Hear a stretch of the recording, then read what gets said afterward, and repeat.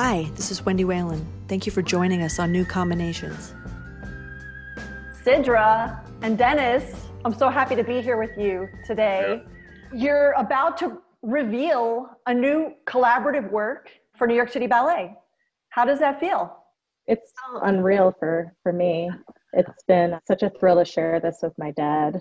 We're both native New Yorkers, as is my mom. So we've been in New York City our whole lives, making art together, collaborating. And so it's like a sort of homecoming to be back in the Lincoln Center area where I trained. And my dad actually taught at LaGuardia High School.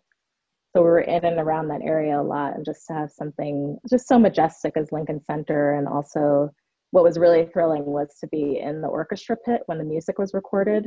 It was such a special moment, and to hear my dad's music flood that theater, it was unreal. So I'm just so grateful and so excited to unveil it all. You have a very strong aesthetic and a very strong voice as an artist. It's developed, it's clear, and it's unique. And I just thought that was something I wanted to be able to bring to the stage in presenting new work. I wanted to go back and talk about your family, because as I started to get to know you, I invited you to come see the ballet, and you were like, "Can I bring my parents?" And I was like, "Yeah, sure." And you chose a specific program to bring them to, because as I was getting to know you, your parents were both musicians. So you chose dances at a gathering. Yeah, that was thrilling. Which I had seen before. My love of ballet actually started when I was in Saratoga Springs at a special project in the 60s.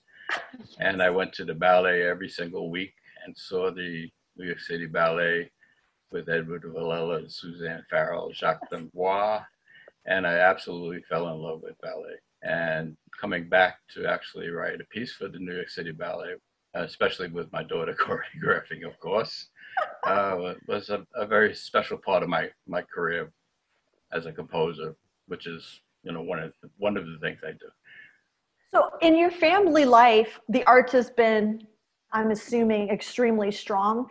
Your dad's an artist. Yeah. Is your mom an artist as well? She is, yeah. So seeing that Chopin piece, she's a classical pianist and played from when she was very young, a prodigy. They actually met at the New York College of Music. So it's always been, a huge part of my life. We lived in an apartment in Inwood in New York City, and my dad's studio was in the living room, and there were always collaborators, musicians, vocalists coming in and out of our home.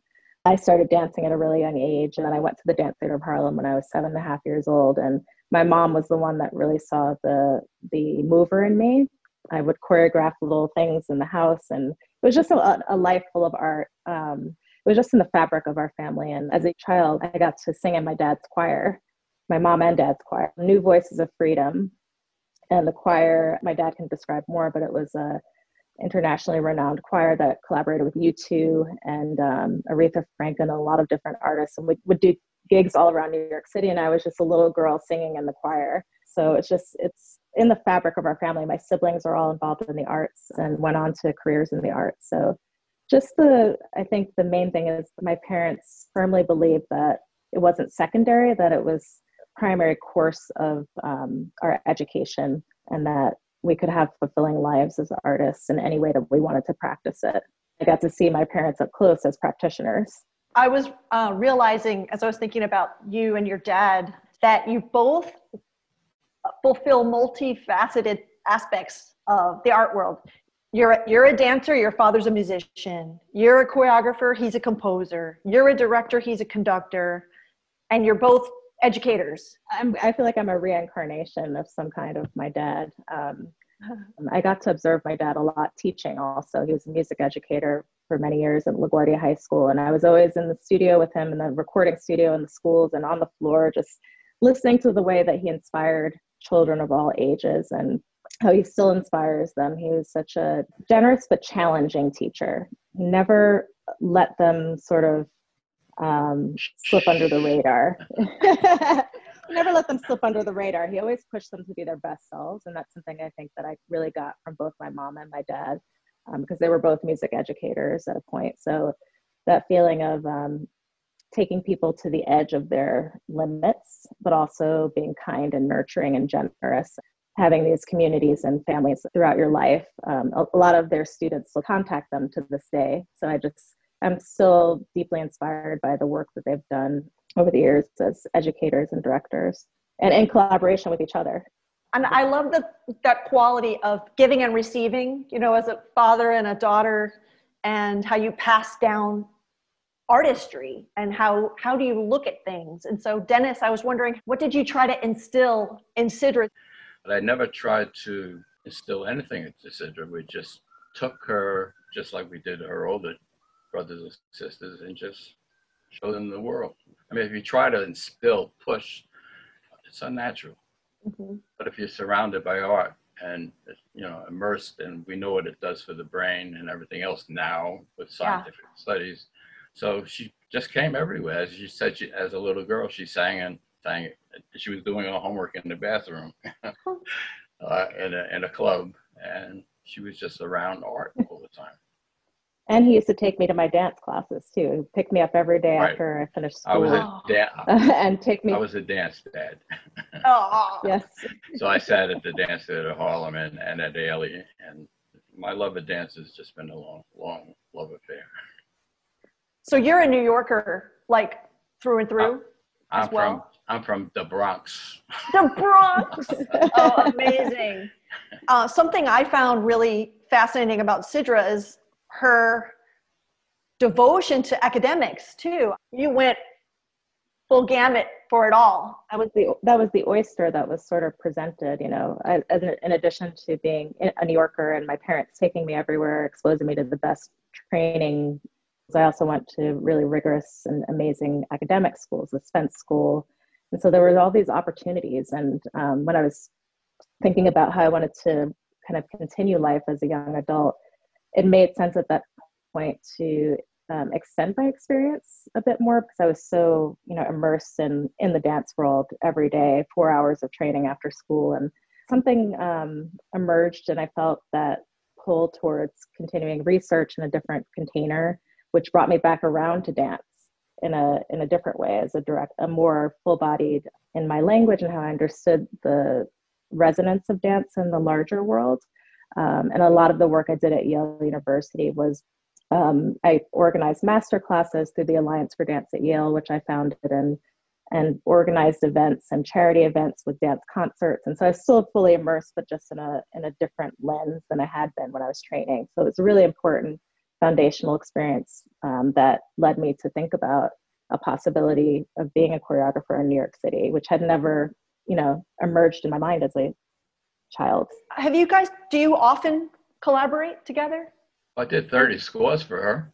Oh, okay. I didn't know. I wasn't sure. This is unusual in the fact that this is a totally composed score, because what I generally did, since she had commissions all over the country and everything else, is that, she was in San Francisco and I was here, and the collaboration was virtual. She kind of let me go and do my thing, and I sent it to her, and I'd ask her, do you like this? And she said, no, that's too jazzy, or yes, go ahead with that. But since I have a very eclectic musical background, I kind of did a lot of computerized composing, and I tried to take all the things that I loved about music and put them in the soup. So the scores would be electronic, hip hop, with opera singers singing in French on top of it, because she never liked to tell a story. So I always use foreign languages so nobody would understand what the singers were singing. And I generally used a lot of my former students who had grown into very reputable artists themselves. And I just love doing that. We also did a number of collaborations for my company in the very beginning when Sidra Bell Dance New York was formed, 2001. The first shows were live jazz and dance. And so it was all these incredible musicians, my dad's colleagues. So there was a full band, and my aunt, who's a jazz singer, was a part of those shows. And we totally self-produced as a family in Harlem at the Joseph P. Kennedy Center. So the first 3 seasons of the company as a young company were in Harlem with my dad as musical director. So it's been going on for a very long time. in addition to growing up and being in the choir. And I think at Yale University, we started to kind of work together on Digital Performer, and I would learn, what he was doing digitally on the computer. And I think there was another collaboration at Yale that was a piece that my dad arranged as well. So there was a lot going on for years. And then the bigger commissions were with ALE2 and Sacramento Ballet and Ballet Austin, Juilliard. Those were very exciting. How did the idea of creating something on and around Lincoln Center and it being outdoors affect or inspire what you guys did together in the collaboration? Yeah, I think it was really great to go and tour the site when it was completely empty over the summer. It was another kind of unreal moment. I went with my mom one day and it was actually raining that day, and we got to really just absorb the energy of the space, because that plaza is always just full and people were back and forth. And just to sit there in silence and to feel the weight of the space was an important action to vision. And I just took some photos. I have a love of just photographing and creating image boards and mood boards and that kind of thing, storyboarding. And I just started to kind of place things on the canvas and then sent it to my dad. And we talked about what we wanted to hear musically. And a lot of it came together with what we could, assemble for the process. So the process really kind of informed what we did, working with the dancers in a digital framework. Actually was helpful in thinking about the fragmentation of the film in some ways, like seeing them in really separate, disparate spaces, almost amplified what Ezra did with the cinematography, I think, to have these really drastically, like you see one dancer really small and then, the sort of more massive duet happening in the foreground. So that kind of background foreground thing was really important, I think, came from this notion that it would be site specific and digital. We could work with the intersecting angles of the city and Lincoln Center. And we wanted the sound to be big, even though it was a small ensemble, that it would have a feeling of completeness, that you felt like there was like a beginning, middle, and end, and movements. I couldn't see any of that except in photos because I'm locked down since March, basically been in the house, which is good and bad because it does allow me to sit down and do some work. I didn't write for Lincoln Center. I didn't even write for Sidra. Oh. I just wrote, and that's the way we basically do stuff. But my framework was, as always, the most important thing. As I told all my students, music is melody, period. Melody rules. I write big on the board.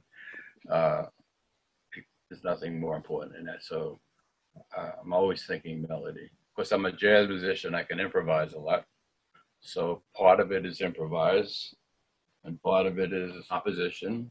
And then I would play for Sid, and she'd say, I hate it, I love it. I know she likes to have space between things, like not constant music. So I always leave an area of silence for her to work with the silence. I don't think we really edited very much, except she didn't like my last chord. She hated my last chord because I resolved to what we call the tonic chord, the number one cadence, like in a European piece of music where, everybody knows the symphony's over. She wanted to leave it suspended. And at first I said, oh, I love that chord. And then we sat down and we listened together, and I chopped it off because I was doing it in this program. So that, she had something to rehearse to, and I cut the chord off, and I said, yeah, that's brilliant. I like that. So it is a suspended cadence. It doesn't ever resolve itself. It just hangs in the air. Yeah, I love to feel the waves and sound that things are sort of oscillating. And I think that the stillnesses that he was describing too, it allows for the dancing body to cut musically through and then to return. It's like this sort of asynchronous and synchronous process that's constantly happening between the music and the body. And so, yeah, we have a rhythm, I think, as collaborators. He knows what, I sort of tend to be drawn to. And I feel like I've become more open-minded because working with a composer is just, letting, like he said, letting him follow his intuition. So I try to kind of stay away a little bit and then come in, not hover. I found there to be a few ideals that were of New York City Ballet in this, which was sort of the stripped down quality of it, the architecture, the abstraction. You had limitations put on you. You had a small number of dancers only offered to you. You had 4 or less dancers, right? You had 5 to 6 minutes at the most. You had a certain setting that you had to work within. So I feel like that inspired and energized you. Yeah, I think this, how I started, just really, and how every, emerging choreographer starts, you really have to make things happen from what you have. And that was never, even in the first shows I was doing in New York in a community center, my collaborators and I were like tie-dyeing fabric and trying to create a set design out of sheets. And, I was collaborating with my family, and we were, trying to figure out how the seating would be arranged in a community center. So it's always been exciting to work with what's there, found space, site specific. And my dancers that I've worked with over the years have always been along for that ride.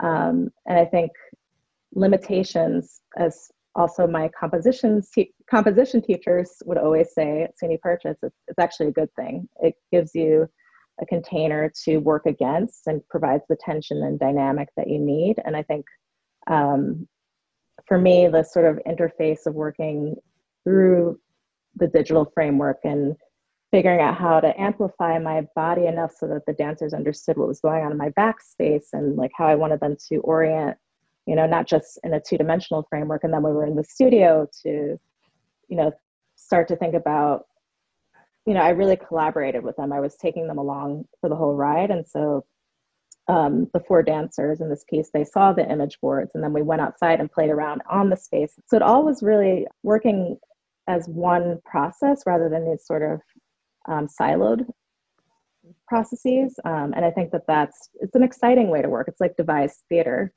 And I think that's something that I'm very comfortable in. I love to ask people, what do you think? It's never just about me, it's about the team around. And so I'm constantly looking for that feedback. And I think my close collaborators sort of expect that of me, that there's going to be the bouncing off of ideas. The lighting designer, the people that are working in the design world, it's all sort of holistic and together as a community.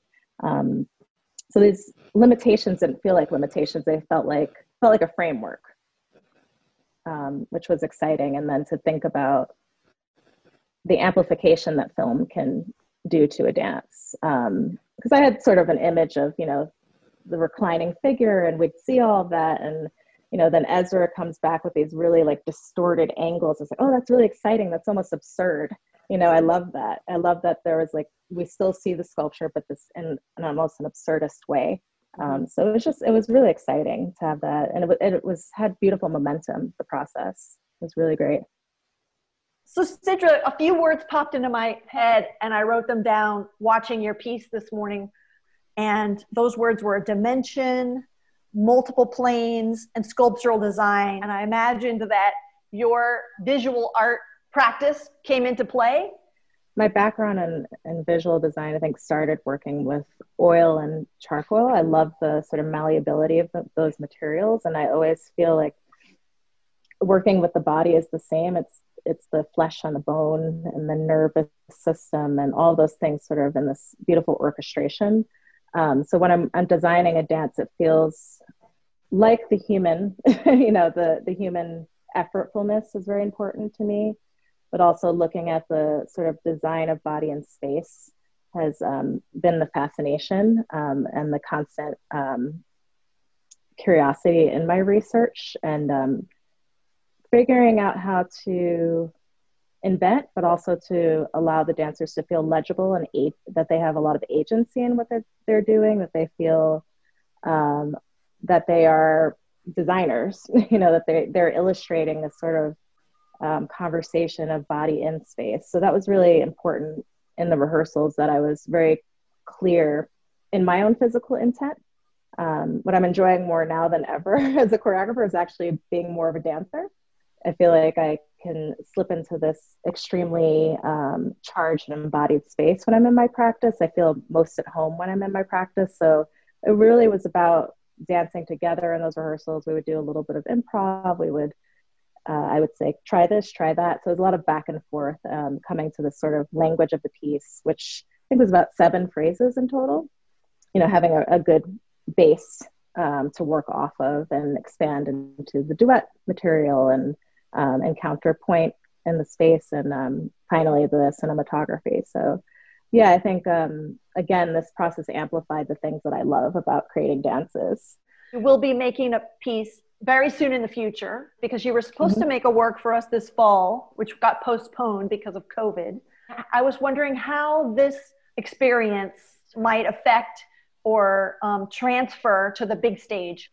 I have to reveal that I'm always super nervous before I go into a studio with dancers, whether they're very little children or classical dancers. Like it's always like this, you know, I think it's a beautiful kind of like what's going to happen kind of feeling. And so that first day I was, you know, I couldn't really sleep the night before, and I was just kind of thinking about the moment that the computer would turn on and I'd see the dancers. But I think the barriers really came down really quickly, which is important. I like to create a space that feels communal and safe, and that there's room for trial and error. So I started moving almost right away. There was very little kind of improvisation that day. I think the second or third day I guided them a little bit through some modalities, because I wanted them to feel not only the sort of extremity work, but how it would register in their back and in their spine. So I did do some sort of pedagogical, but very short.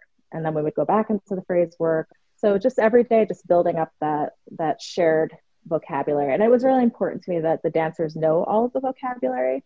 It wasn't about sectioning solos right away. It was about all having the information that would become iterative in the development of the piece.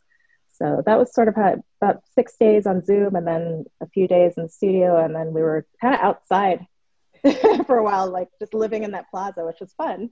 The weather was still great, and we were exploring, and that actually feels like where we bonded the most, actually, in those days on the plaza, just running around with my iPhone, taking shots and sending them to Ezra and trying on different garments and things like that. It was really fun.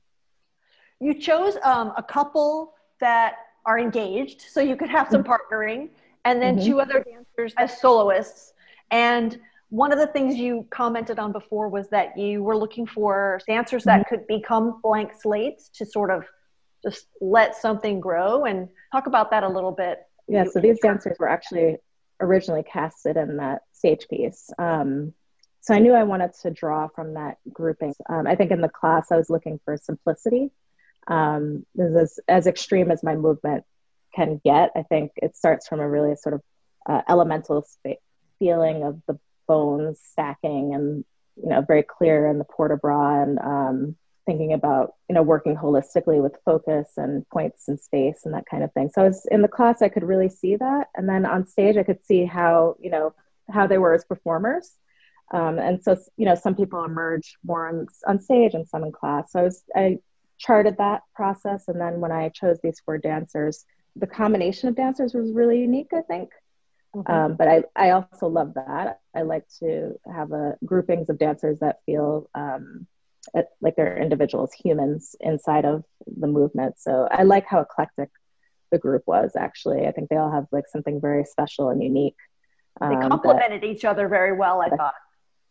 I think so, yeah. I think so. It was really, and then getting to know, I think it will be a blueprint for future with those dancers and more dancers. I think there's something really intimate about being in our home spaces working together, and there's something casual about it, and sort of like we're just working through this different kind of process together and figuring it out. And I like that figuring it out. I think that like if we were to go into the studio next week, just again, I think we would already have all our guards down and just start from where we ended. Well, I love your piece, and I'm so happy that father and daughter got to collaborate again for this wonderful, really wonderful work. I love the suspense in the music, the quality of the music.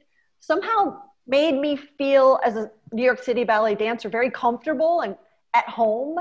And also the quality of the movement, Sidra, as well. I just felt a connection to your idea of working with New York City Ballet. I just felt like I could feel your history with the company and your growing up, and Dennis and your love for it in the 60s. I could feel your response to what you think of New York City Ballet in this work. I could feel a full circle in it. And I really love that.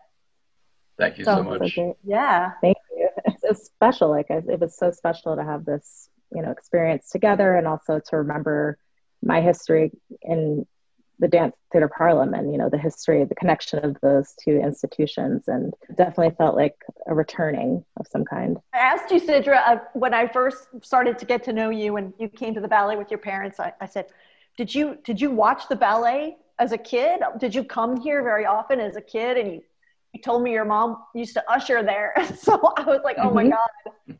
So yeah, as a young woman, in her early 20s.